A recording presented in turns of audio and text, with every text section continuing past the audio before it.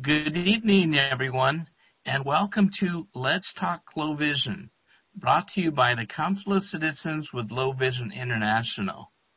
My name is Dr. Bill Takeshita, and this evening we have a very, very special guest who's going to teach us about low vision occupational therapy. And to introduce our guest is my co-host, Jessie Walensky. Hi there, everyone. This is Jessie. I am so happy to be here for my second episode with Dr. Bill on Let's Talk Low Vision. And like Dr. Bill said, we have a very impressive guest who's joining us tonight. I'm very excited to get to chat with her a little bit. We have Dr. Vanessa McCarthy with us tonight, and she has graduated from A.T. Still University 4 years ago with her post-professional doctorate in occupational therapy. She has been practicing as an occupational therapist for the past 10 years, and then for the past 5 years, she has specifically been focusing on low vision. Dr. McCarthy is a rehab director in Phoenix, Arizona, and also runs her own mobile private practice called Vision Independent Services of Arizona. The vision for her private practice is to work with people in their natural environment to help them find ways that people can be a little bit more independent with vision loss. And prior to her work as an occupational therapist, Dr. McCarthy worked in the field of finance and actually served her country as a reservist in the United States Marine Corps. So I'm very, very excited to welcome our guest, Dr. Vanessa McCarthy. Welcome. Thank you very much. I've got quite the impressive background, I must say. Thank you. Yes. Now, Dr. McCarthy, would you please tell all of us, most of the people here in the audience are adults who do have low vision or that they are totally blind, and many of them do have low vision optometrists and ophthalmologists, but many have never heard of what is an occupational therapist. So would you explain to everybody what is occupational therapy?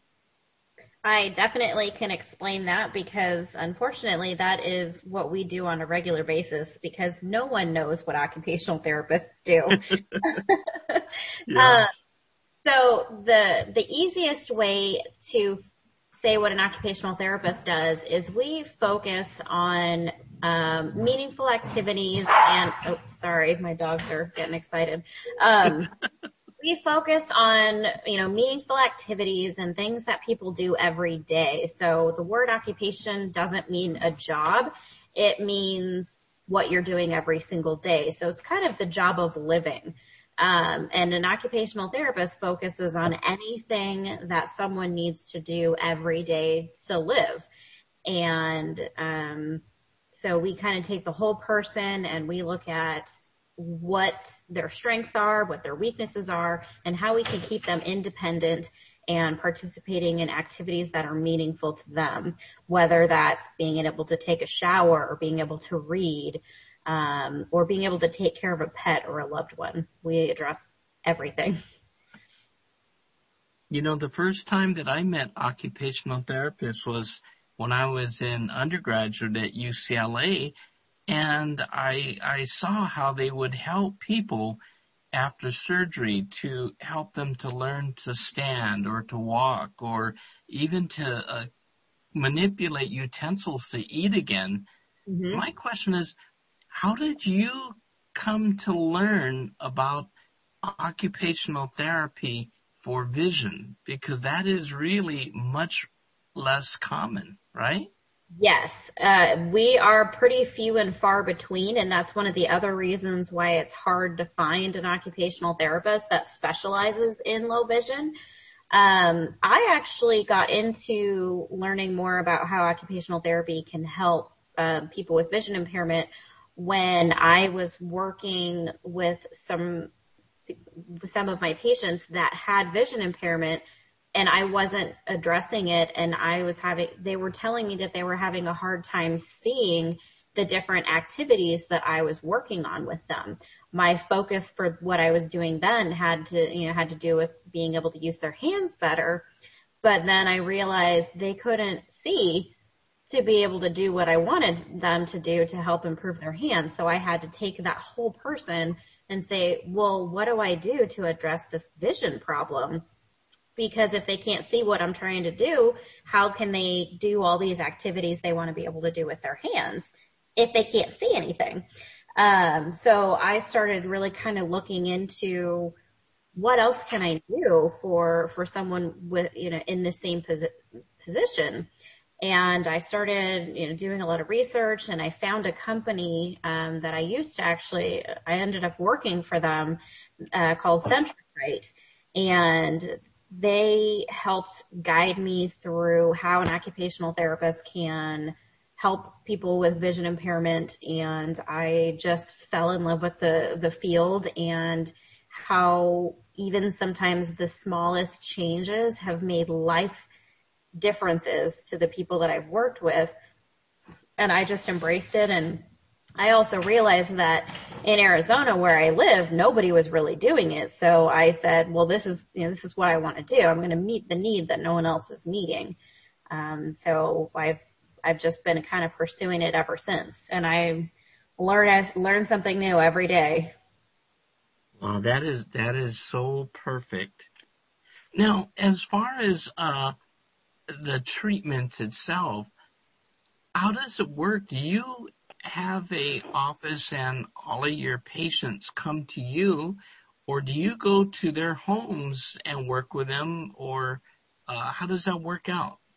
I've actually done it both ways. I used to have an office out of a multi-discipline vision practice. There were ophthalmologists, optometrists, and some specialists there.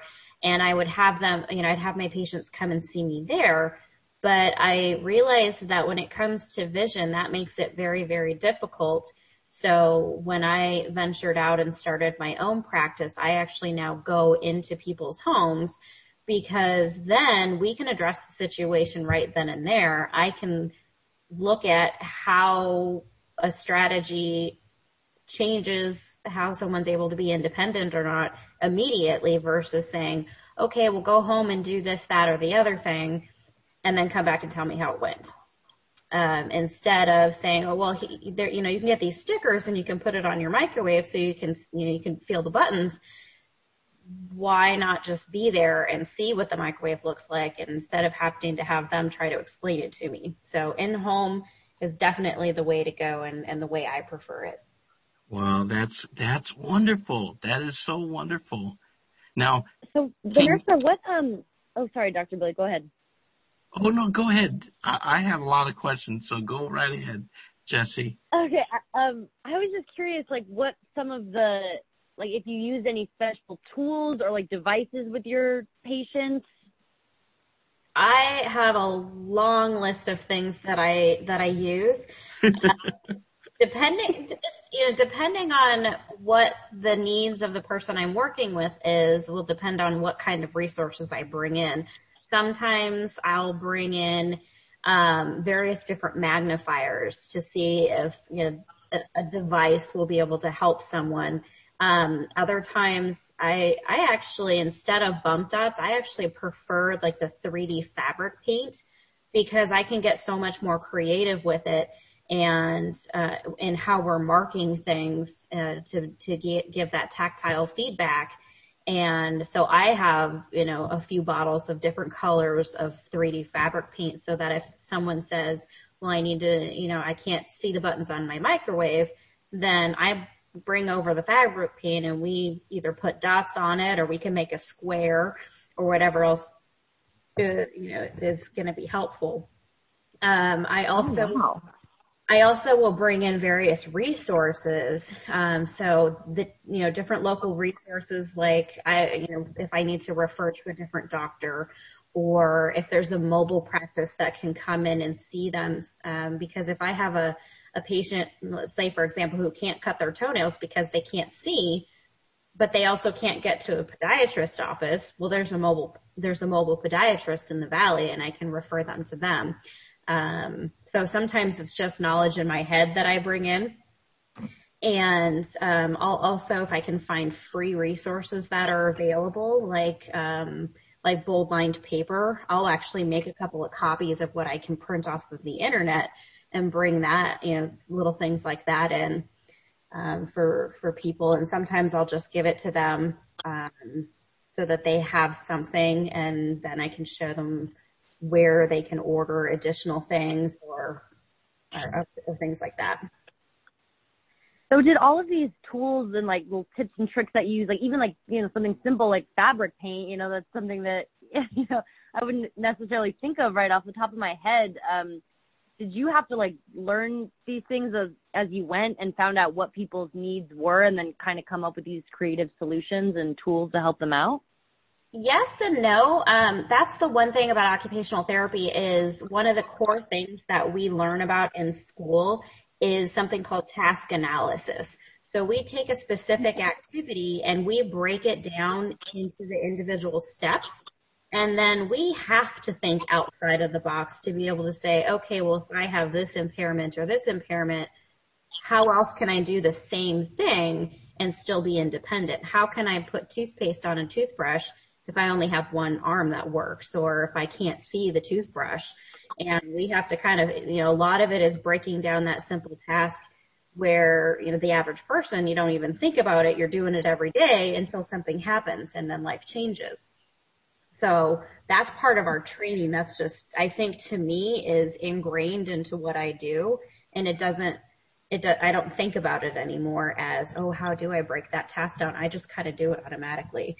And then I think I forgot. That's a good skill to have. But then, some of the different tips and tricks, I have done a lot of continuing education courses, and I've gone to like the Envision conferences. So it's a constant learning environment within low vision. I learn from the doctors and everything else. And quite honestly, I'll learn from my patients as well. Sometimes they'll tell me how they do something and I'm like, oh, I never thought of it that way. I'm going to steal that one. Yeah. And so sometimes my patients are my best resources. I bet. Wow. That's pretty cool. Thank you. You're welcome. Now, do you actually take with you different types of assistive technology, such as the closed-circuit television video magnifiers or the iPhones with the voiceover and such? I do. I usually won't bring in an iPhone with voiceover. It would be that if the person I'm working with already has a cell phone, then I will educate them how to use that technology. But if it is like another device, like a CCTV or a magnifier of some kind, I will bring that in. I've actually been able to get connected with a few local resources here in Arizona where I can borrow equipment so that I can demonstrate it to my patients and see if it's something that they will benefit from. That was one of I actually even have, I can order things from like Eschenbach and Humanware and Optelec as well, because I realized a lot of people were buying magnifiers and other equipment and then were never given any training on how to use them. So, if I can borrow it and demonstrate it, then we do that. And then if it's something they really want, then I can help them order it. And then I teach them how to use it as part of our therapy. That is fantastic. I mean, isn't that really appalling to think that the optometrist, the ophthalmologist, they might give somebody a magnifier, but they don't teach them how to use it. That happens all the time. All the time. Yeah, it unfortunately does. People spend hundreds of dollars on something that ends up sitting in their drawer because they say, well, it doesn't work for me. So if I actually have someone who has equipment already and they say it doesn't work for me, we'll test it out together and and we'll find out whether it's their vision's gotten worse and truly it doesn't work for them anymore, or it doesn't work because no one taught them how to use it and they just need to be shown. Now, in Arizona, in Arizona, are occupational therapy services covered by insurance? Say that a person might have Medicaid, or maybe that they have Medicare. Are those services paid for by any of these insurances? Yes, occupational therapy is a Medicare covered service. So, depending on what the insurance is will depend on whether there's any kind of out-of-pocket expense.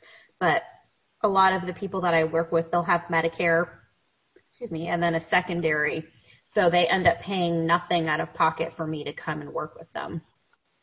And that'll be the same in any other state as well. Is there a limit as to how many times that you can go to the client's home and help them? On the positive, Medicare last year took away what they call their therapy cap. So they used to have it to where there's a certain dollar amount that people could have before Medicare really started scrutinizing what they would reimburse. And they took away that cap last year. So this year there really isn't a limit to what people can have service-wise, as long as me as the therapist prove that it's medically necessary, so that we're not taking advantage of Medicare dollars. Wow, that's very fair. But I will say I think in the about the 3 years that I've had a direct private practice, I don't think I've had a patient that I've worked with that I saw more than 12 visits. Oh, wow. Really? Mm-hmm. So how do you meet your patients? Do they get referred to you once they go to another doctor, or how does that work? It usually is a referral from, we do have a couple low vision optometrists here in Arizona, and I've received referrals from them. I still have some doctors that will refer to me from the multidiscipline practice that I used to work at. And I've actually had several patients self-refer themselves. I even had a wife of a patient of mine hunt me down on social media to be able to get a hold of me. So she ended up emailing me on LinkedIn and said that, she was hoping that we were the answer to her prayers. Oh, wow. Well, Jesse and I, we both live in the Los Angeles area. Any plans of you moving to Los Angeles? Unfortunately not, but I might know a therapist that lives in California. Okay. Okay, that's gosh. What I'd like to do is open it up to questions. We have a very large audience this evening, and I don't want to take too much of the doctor's time, but if people have questions, if they could raise their hand, and I believe that is Alt-Y. Hello. Yes. So here's my question. What is the difference between your job and say, so I've been blind all my life, and I was born and raised in the state of Texas. And so when I became a decent age, and an independent living skills instructor would come and do essentially what you're doing, in a lot of ways, come to my home and tell me, the fabric paint, she did that when I was a little girl for the dryer, so I can use the dryer independently, different things like that. So what exactly is the difference between what you do and, say, what they used to do when I was a kid? And Kathy, those people still exist. Usually they have a certification. It's called a certified low vision therapist or a certified low vision specialist. I can't remember the acronym right off the top of my head. But the biggest difference is that their services are not billable or reimbursable through insurance. They're not considered a skilled service, which is more logistics than anything else.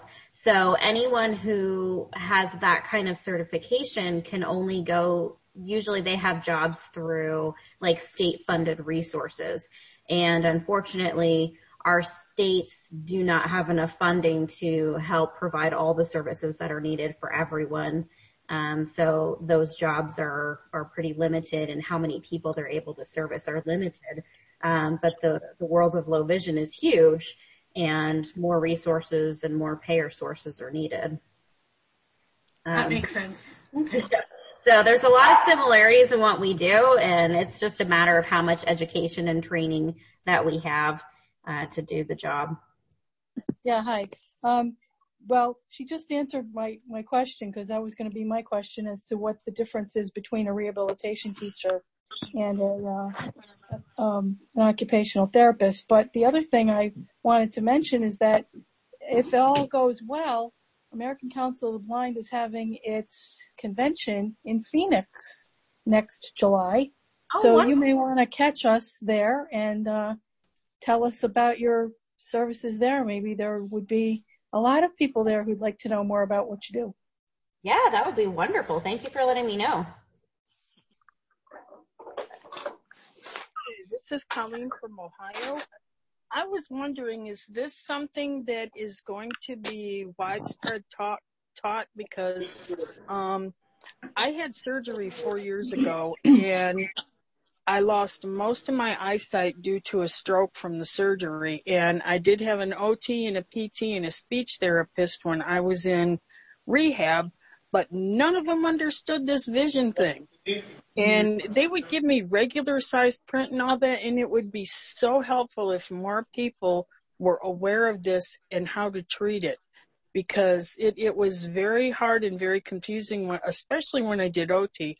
I learned nothing about, measuring cups or measuring spoons, none of that stuff. And it would be so nice if more people were trained like that. Is there a way that you can get the word out? I actually am doing the best I can. I actually guest lecture at a lot of the local colleges here in Arizona for occupational therapists and occupational therapy assistants. And it is becoming a more commonly talked about subject at our national conferences as well.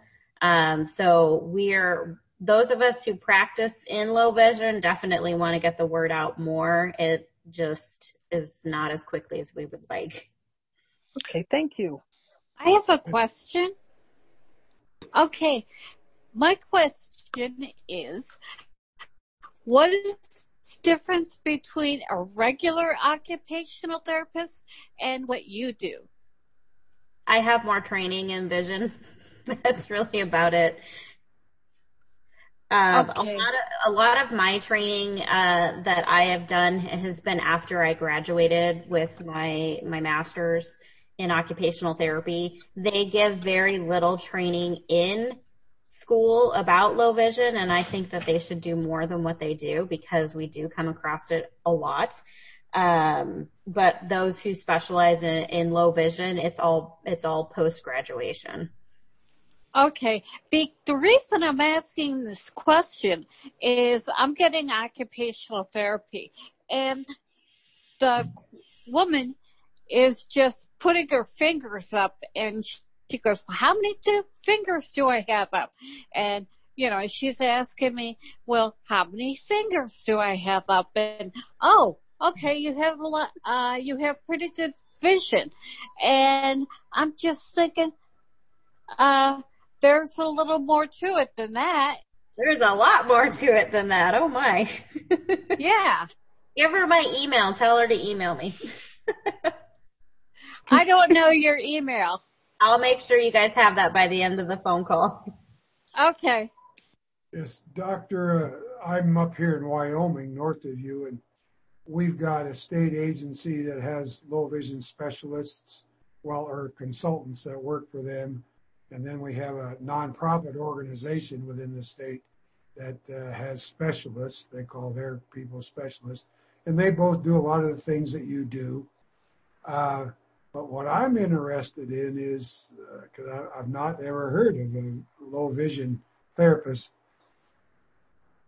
I guess that's would you or someone with your skills or your credentials, would you be a person that would be interested in going to a job site and helping a blind person like myself work through what it would take to learn and hold a job, with a local business? I think that would be a wonderful thing to do. Have you done that, or?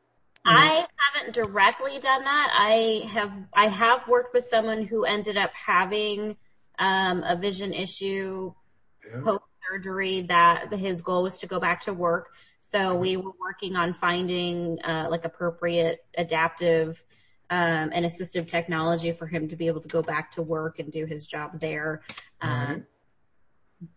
Right. I didn't end up going on site, but that would definitely be something I would be willing to do, and hopefully another occupational therapist would be willing to do the same thing. I'm just trying to sort out the differences between what you do and what these specialists and consultants do and have done for me and others. And I've been on my little low vision journey for 40 years, and I figured out a lot of this myself, and you kind of touched on that earlier, but there's a lot of things that you can figure out yourself, but this business of trying to secure employment, which is a big deal with low vision and blind people, across the country. I'm just interested in if that'd be something that someone with your credentials would be interested in doing.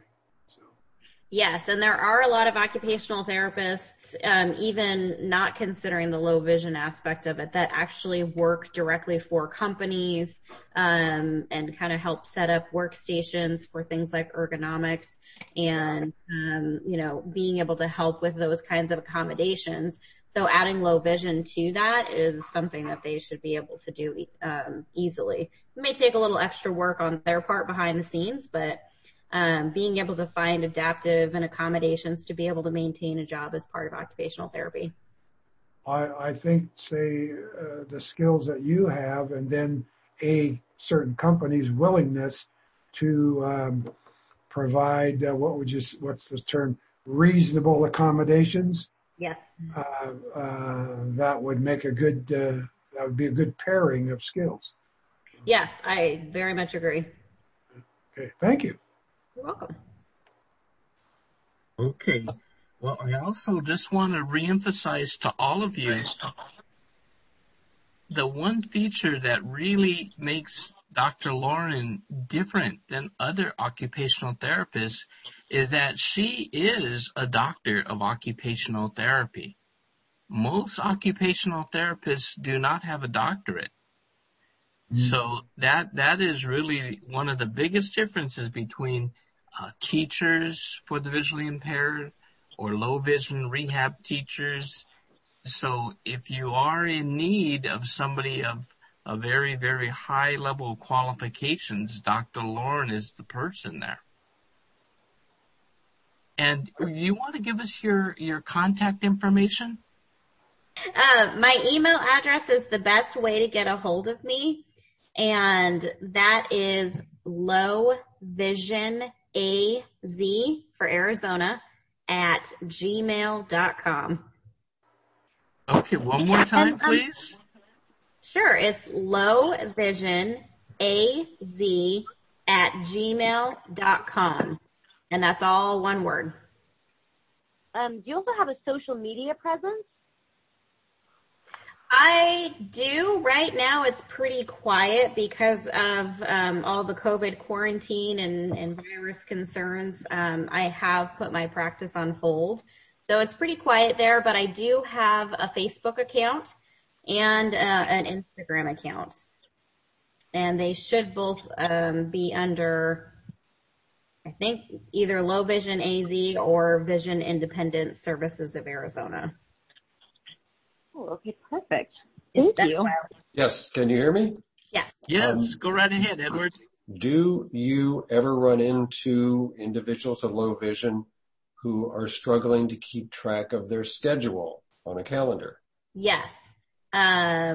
And a lot of times we end up using technology to be able to keep track of the schedule. Because with, things like cell phones and Alexa, you can have her set reminders to be able to set up appointments for you. And a lot of those things you can use voice command to be able to set up those reminders and appointments versus trying to look at a paper calendar. There are several low vision calendars out there where it's more bold print as well, but a lot of those are still, depending on how busy your schedule is, it's going to be hard to keep track of things that way. I worked with a lady, she lived in an assisted living, she was on the independent side, but like a retirement senior community here in Arizona. And that was one of her biggest things. She was brand new to the community, and she was trying to experience all the different activities that they had available for their residents there, but she was having a really hard time keeping track of everything.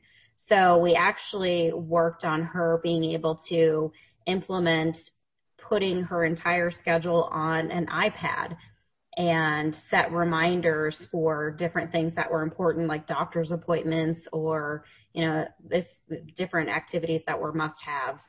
And it would then alert her with an audio chime to let her know that she had those appointments coming up.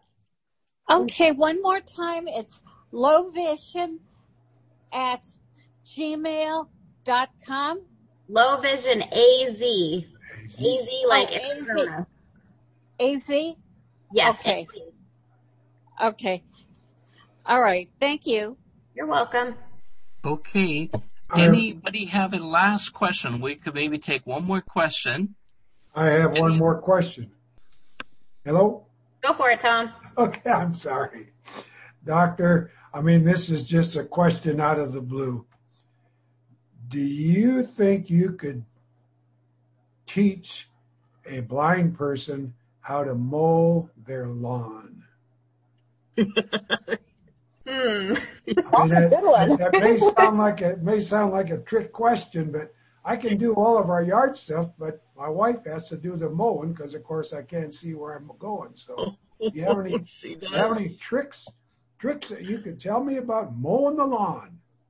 I would say probably use the same tricks for scanning to find something, where you got to start at one end and you just try to keep going from a left to right, top to bottom pattern. How big is the lawn? Well, it's a small lawn, but it's still just a lawn. And so what you just said, that works maybe for one or two passes from one edge, but when you get out in the middle, it don't work. Yeah, I would think there probably have to be some kind of markers that helps you keep track of it.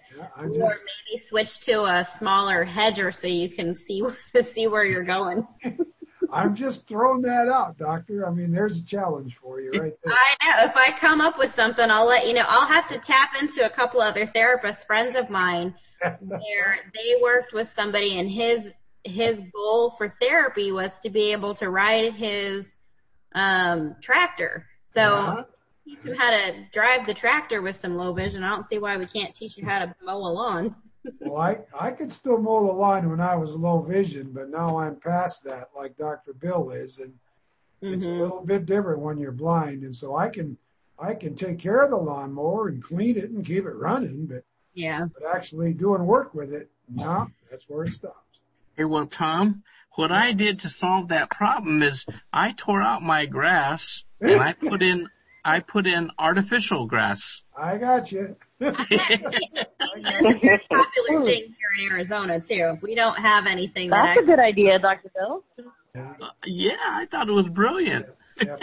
People in Arizona don't know what lawns are, kind of. That's about right, Doctor, isn't it? Exactly. That's why I really can't answer your question very well. I don't have a lawn.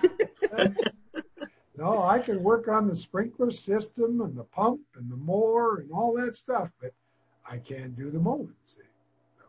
Well, you come over and fix my sprinkler, and I'll come mow your lawn. I do that in a heartbeat. A little service trade. So thank you. Oh, and also thank you for your service to the country. Oh, thank you. Yes, absolutely. We want to thank you for your time that you spent explaining this to all of us this evening. You're an outstanding speaker. You speak very clearly to make it very easy to understand. And we just hope that in the future there'll be more occupational therapists who follow your path. I love that as well. So again, thank you very, very much. Good night, everybody.